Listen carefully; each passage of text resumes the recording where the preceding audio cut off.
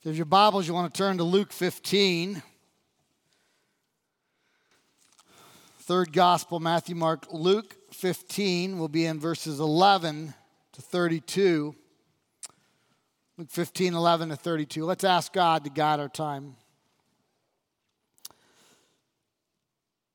Father God, we're thankful that you're a chain breaker, that we're not lost in our sins hopelessly,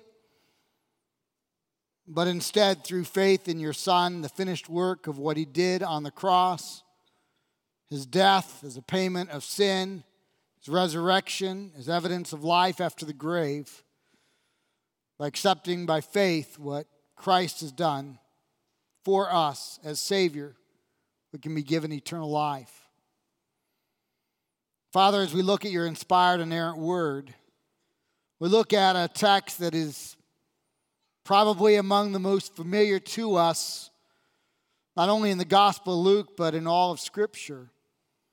I pray that we would resist the temptation of just being so familiar with the text that it doesn't impact our lives. Speak to us, we ask, through your word. In the name of Christ we pray. Amen. When I attended graduate school at Trinity, I was in a master's program called a Master of Divinity, which is a 3-year master's program, and ancillary requirement to that is that you preach live in 3 different churches. 3 years, 3 different churches, how big a deal can that be? But understand that Trinity is in the North Shore of Chicago. There are several dozen seminaries in Chicago with probably tens of thousands of students, probably well over 1,000 professors. And so you have lots of students, lots of professors from lots of seminaries available to fill the pulpit. Because of that, if you're a student there, sometimes it's rather difficult to get the opportunity to preach in a Chicagoland or Chicago area church. But as I've shared in the past, the individual at Trinity that took all the phone calls from the churches saying, hey, on such and such a date, would you send somebody to preach? I knew that professor rather well. And so he and I struck up an agreement that I would always say yes if he called me. Anywhere in Illinois, Iowa, or Wisconsin, I would go. And so he only needed to make one phone call. It saved his time. And I had the opportunity for the last few years to preach 2-3 times every month. Now, as I've shared in the past, it didn't always work as I would like. Sometimes it was quite humbling. On more than one occasion, I would show up and they would expect a 55-year-old seminary professor, and they got a 24-year-old who was rather unpolished, unskilled, and timid. And you can imagine they were never appreciative of that. On multiple occasions, I would end up in a church that did not preach the gospel of salvation through faith in Christ. I remember one particular time I preached, and afterwards, the leading layperson took me aside and rebuked me because I had the audacity to suggest that salvation was only in the name and the faith of Jesus Christ. Another church I preached in happened to be in Wisconsin. I preached there 6 weeks in a row. It was a free church. This guy sat in the front row, front seat, and as soon as I got up there, he shut his eyes, put his feet up, and fell asleep. I wanted to wring his holy neck in the gentle name of Jesus.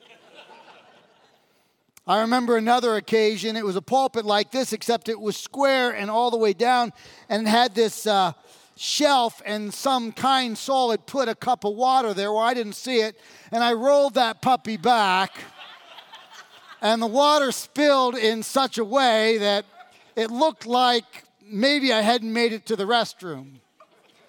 For the rest of that sermon, I talked slow behind the pulpit just praying to Jesus that those pants would dry before I was done. Poor Betty Ann. There has got to be a special place in heaven for long-suffering wives, seminary wives who get up early every Sunday morning to tramp across a couple states to listen to their husband preach. Now understand, I was a full-time student, also had a job, and now I'm preaching on Sundays, so I didn't write a new sermon every time. In fact, if truth be told, if we were going to a new church, I would always preach on Luke chapter 15, verses 11 to 32, the prodigal son. My wife has heard the prodigal son more times than probably anyone on the face of the earth. And today you have the privilege of hearing the same pathetic sermon. Actually, I've updated it a bit. It's Prodigal Son 2.0. And so I'd like to read the text to you. It's from Luke 15, starting in verse 11, all the way to 32. And he, Jesus, said, there was a man who had 2 sons. And the younger of them said to his father, Father, give me the share of property that is coming to me. And he divided his property between them. Not many days later, the younger son gathered all he had and took a journey into a far country. And there he squandered his property in reckless living. And when he had spent everything, a severe famine arose in that country, and he began to be in need. So he went and hired himself out to one of the citizens of that country, who sent him into his field to feed pigs. And he was longing to be fed with the pods that the pigs ate, and no one gave him anything. But when he came to himself, he said, how many of my father's hired servants have more than enough bread, but I perish here with hunger? I will arise and go to my father. I will say to him, Father, I have sinned against heaven and before you. I am no longer worthy to be called your son. Treat me as one of your hired servants. And he arose and came to his father. But while he was still a long way off, his father saw him and felt compassion and ran and embraced him and kissed him. And the son said to him, Father, I have sinned against heaven and before you. I am no longer worthy to be called your son. But the father said to his servants, Quick, bring the best robe. Put it on him, put a ring on his hand, shoes on his feet. And bring the fattened calf and kill it. And let us eat and celebrate. For this son was dead and is alive again. He was lost and is found. And they began to celebrate. Our account begins with a young man. He's probably around 13, 14 years old. He comes to his father and he says, Father, someday you're going to give me an inheritance. But Dad, I'd like my inheritance now. He was essentially saying to his father, Dad, you are dead to me, and so give me what I hope I have coming, and I will head off.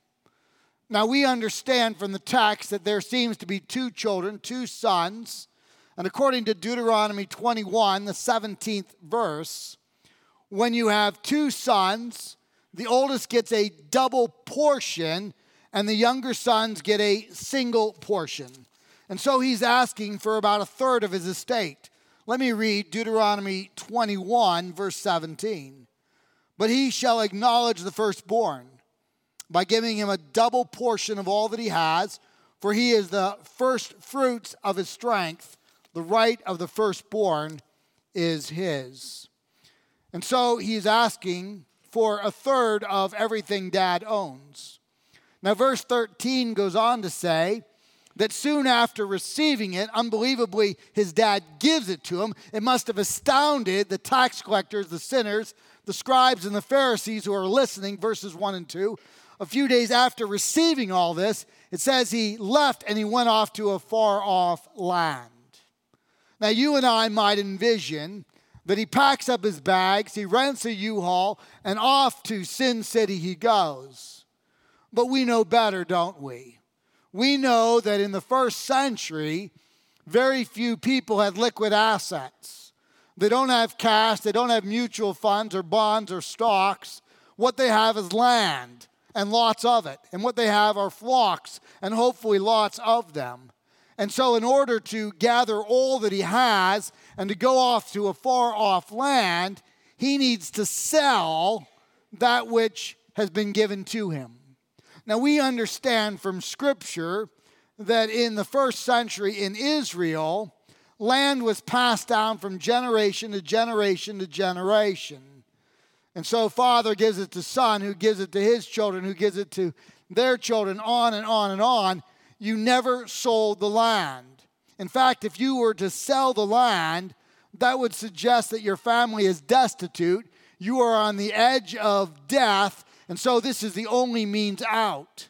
And even then, in Leviticus chapter 25, God provided a way for you to get your land back. It was every 50th year on the Jubilation year, you would get the land coming back to the original owners. And so to sell land is utterly unthinkable. This son, unbelievably, is selling his parents' security, their social security, for the next number of years as they head into the golden years. They need the land in order to graze the flocks, in order to bring forth the food.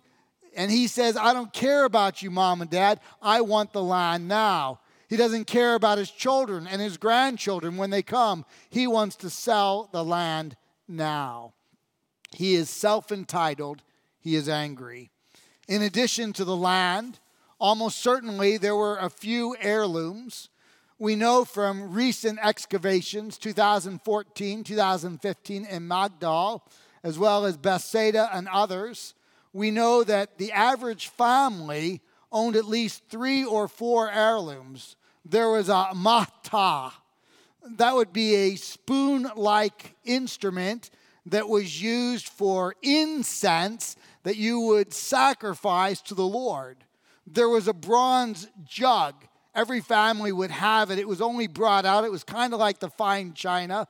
You would bring it out when you have individuals to your house that are particularly special to you. In addition to that, you would have a 7-branch menorah. Not 9 branches, that will be later on, but a 7-branch menorah, a candelabra that you would use for celebrations of certain holidays. These would be akin to the family pictures over the mantle. They'd be akin to grandma's china or a family Bible. He would have probably one of the 3, and in order to head off to a sinful place, he probably sold that as well. Now, the normal response by a father would be certainly to discipline his son, perhaps to banish his son. But we understand that this is under Roman law. Palestine is under Roman control. Israel is under Roman control. And there is a Roman law called patria potesta, the power of the father, which would allow the father to legally put his son to death for such an outlandish request.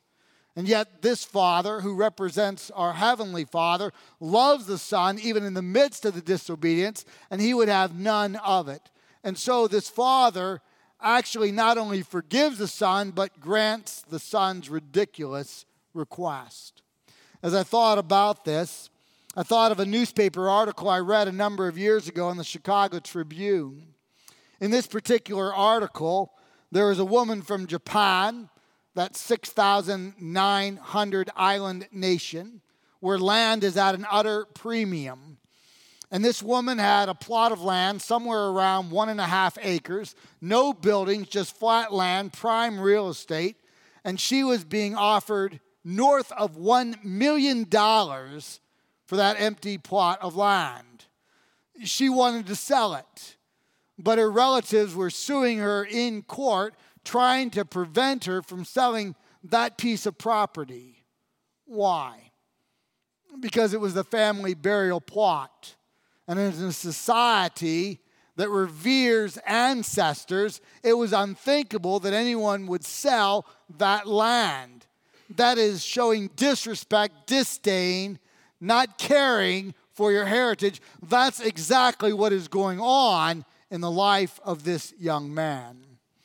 Well, with his bag of shekels, having sold it all, the young man heads out to Sin City. He's going a long way away. In fact, he's going the wrong way.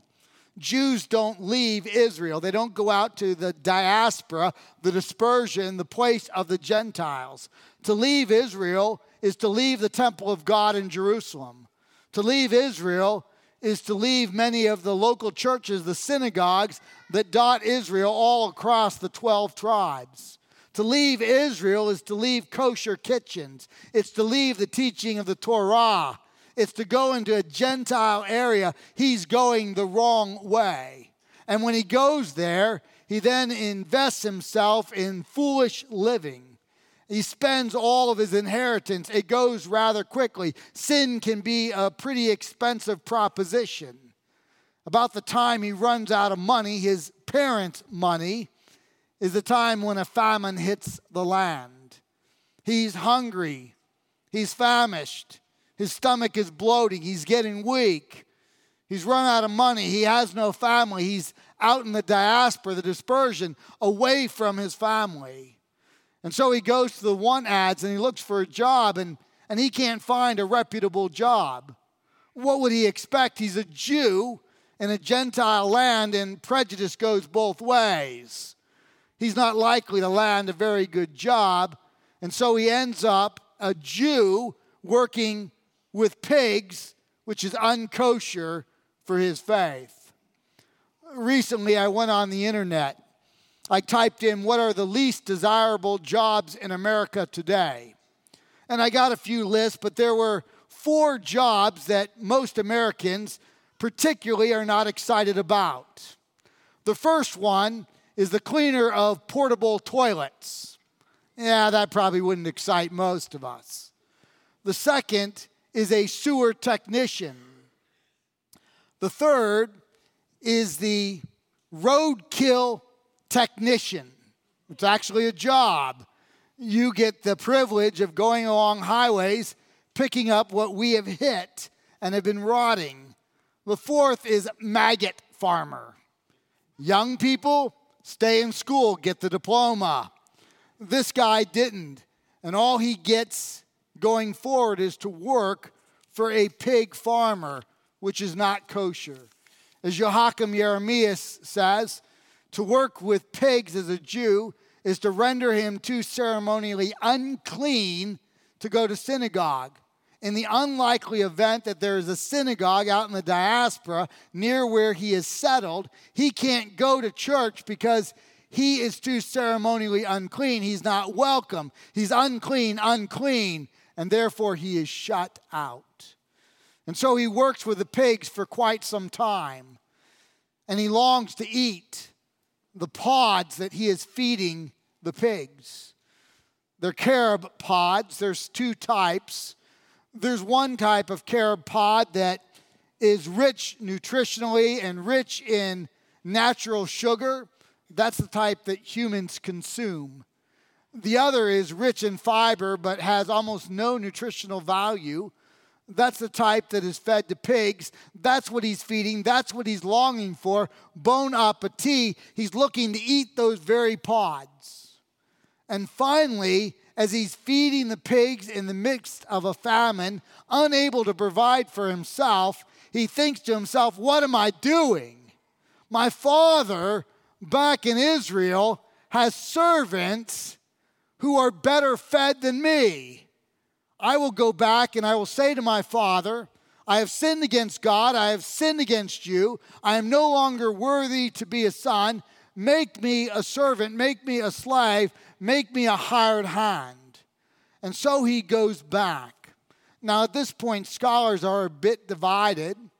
The type of servant that he's asking to be is someone who receives a paycheck each day.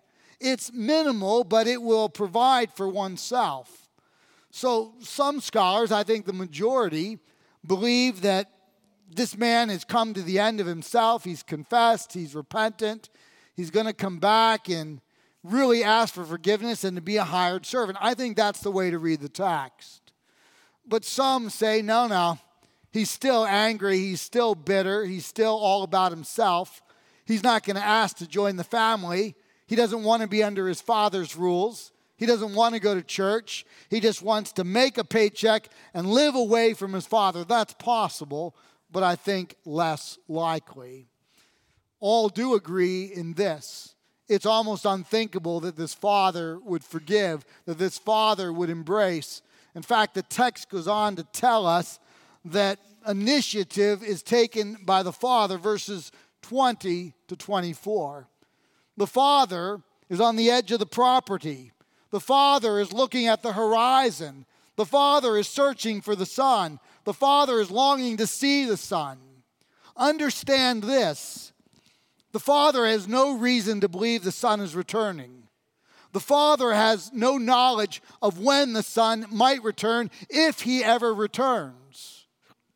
And so the implication is the father is daily searching, longing, looking, spending his free time, wondering if his son might come, if he might see his silhouetted body on the horizon.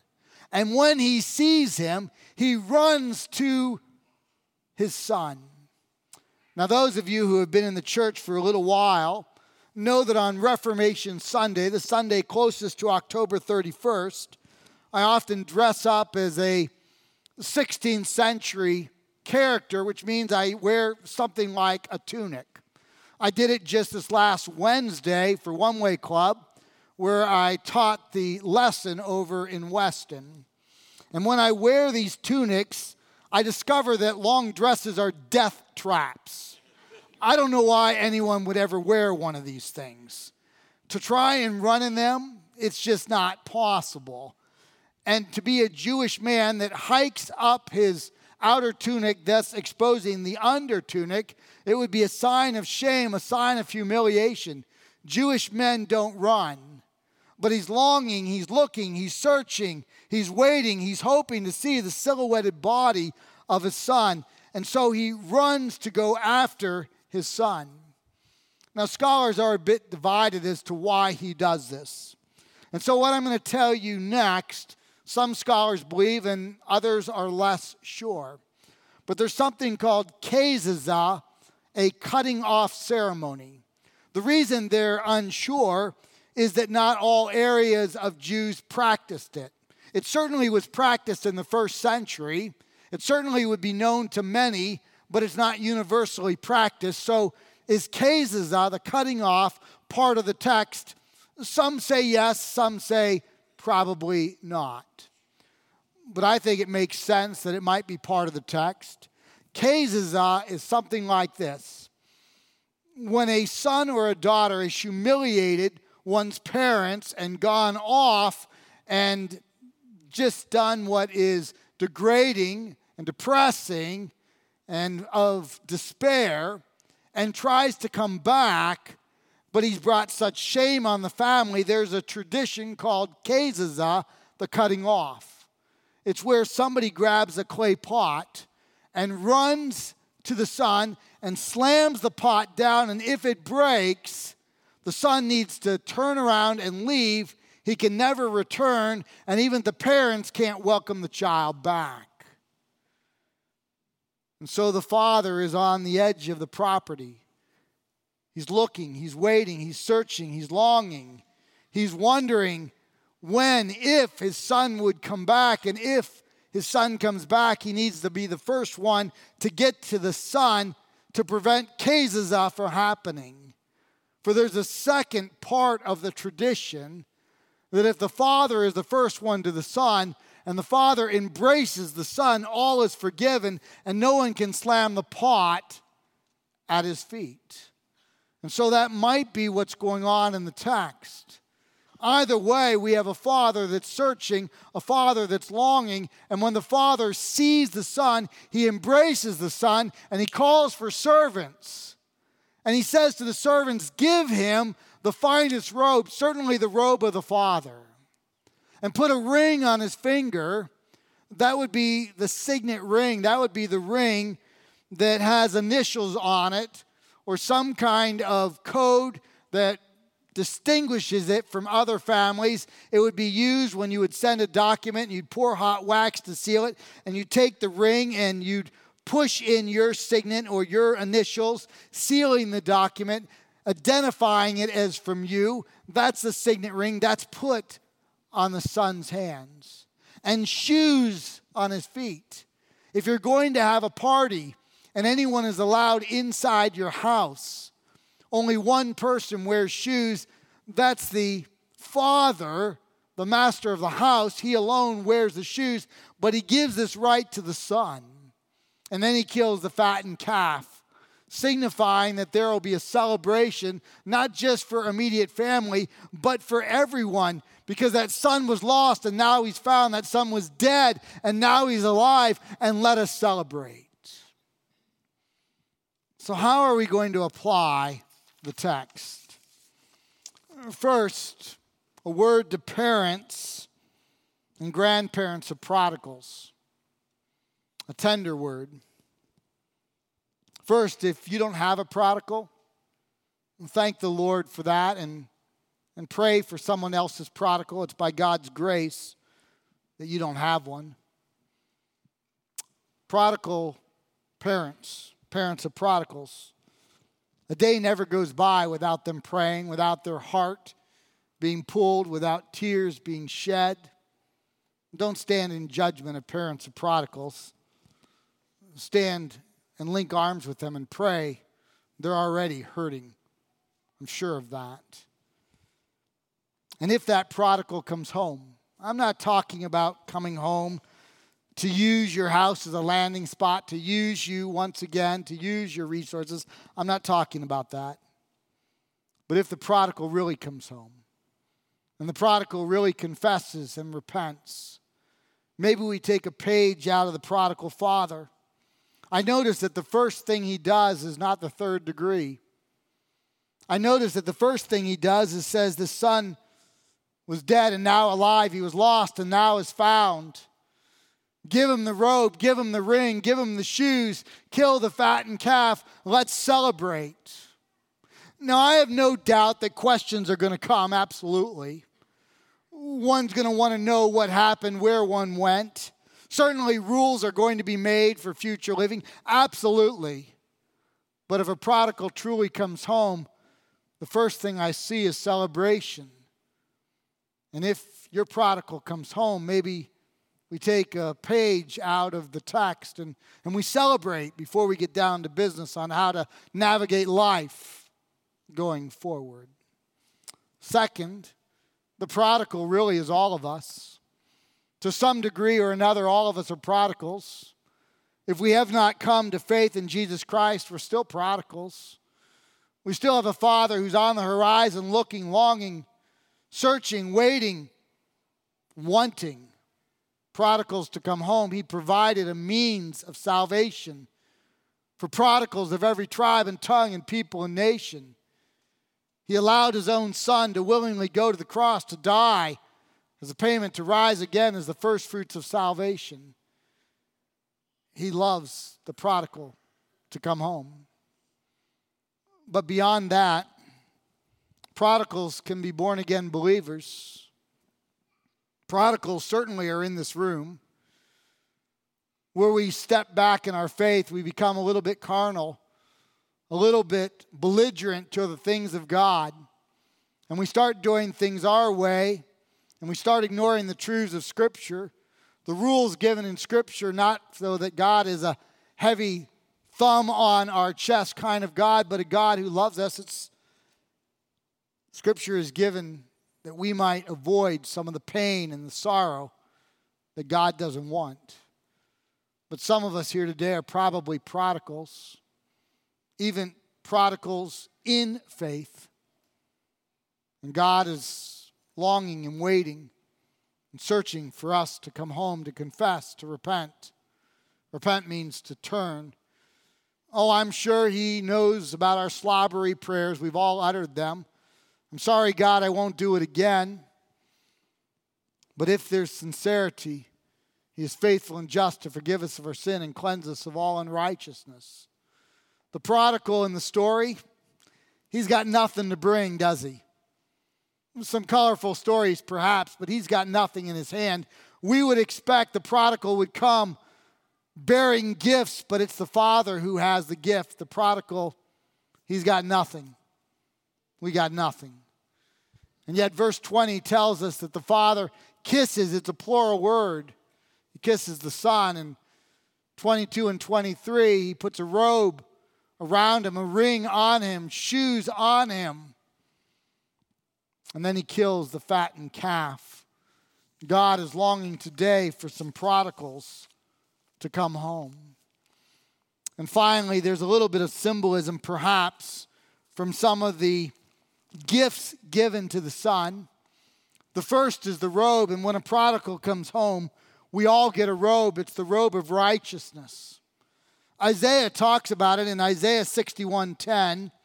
He makes this statement, I will greatly rejoice in the Lord.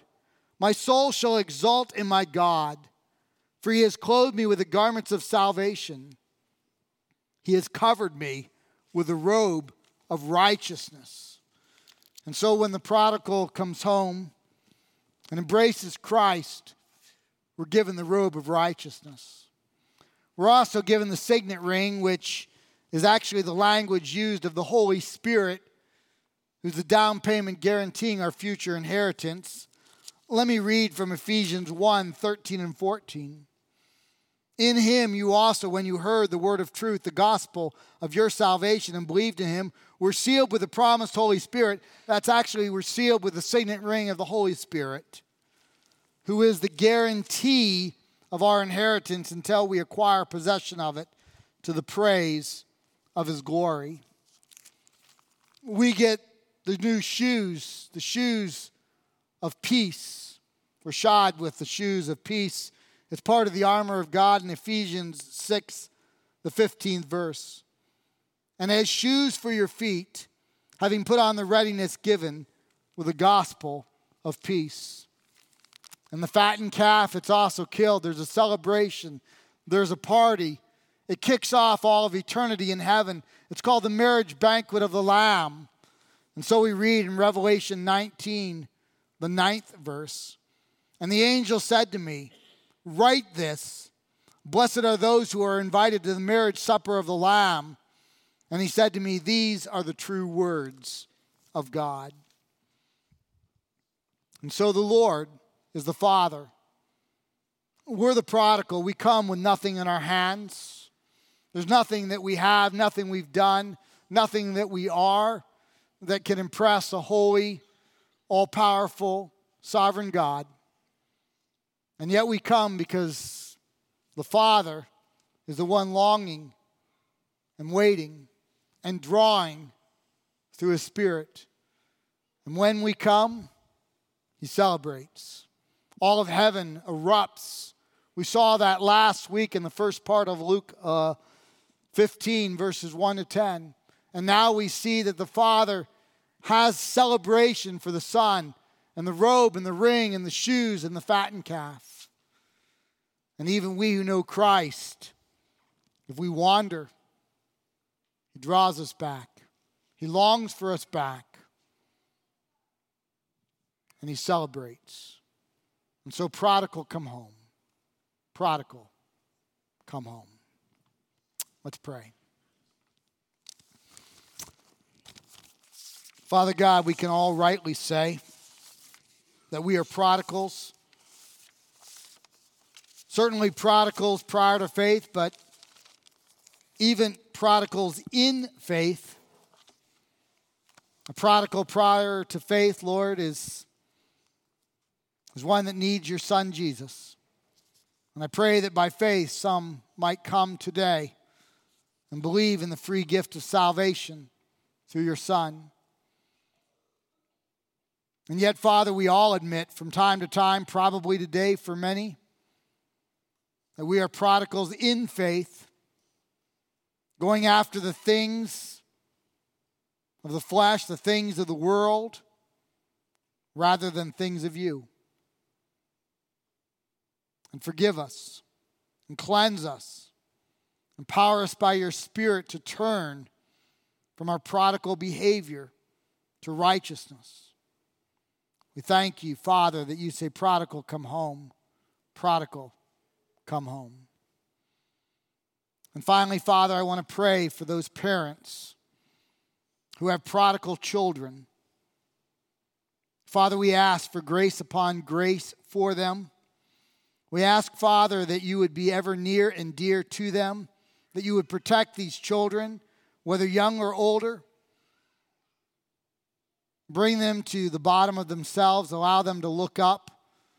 Allow them to come to you and to come home. And Father, may we be a church that stands arm in arm with parents who have prodigals, with grandparents who have prodigals, not acting haughty and judgmental, but understanding, but for the grace of you. That could be us. Father, we thank you that you love prodigals. And bring prodigals home, we ask. In the name of Jesus, amen.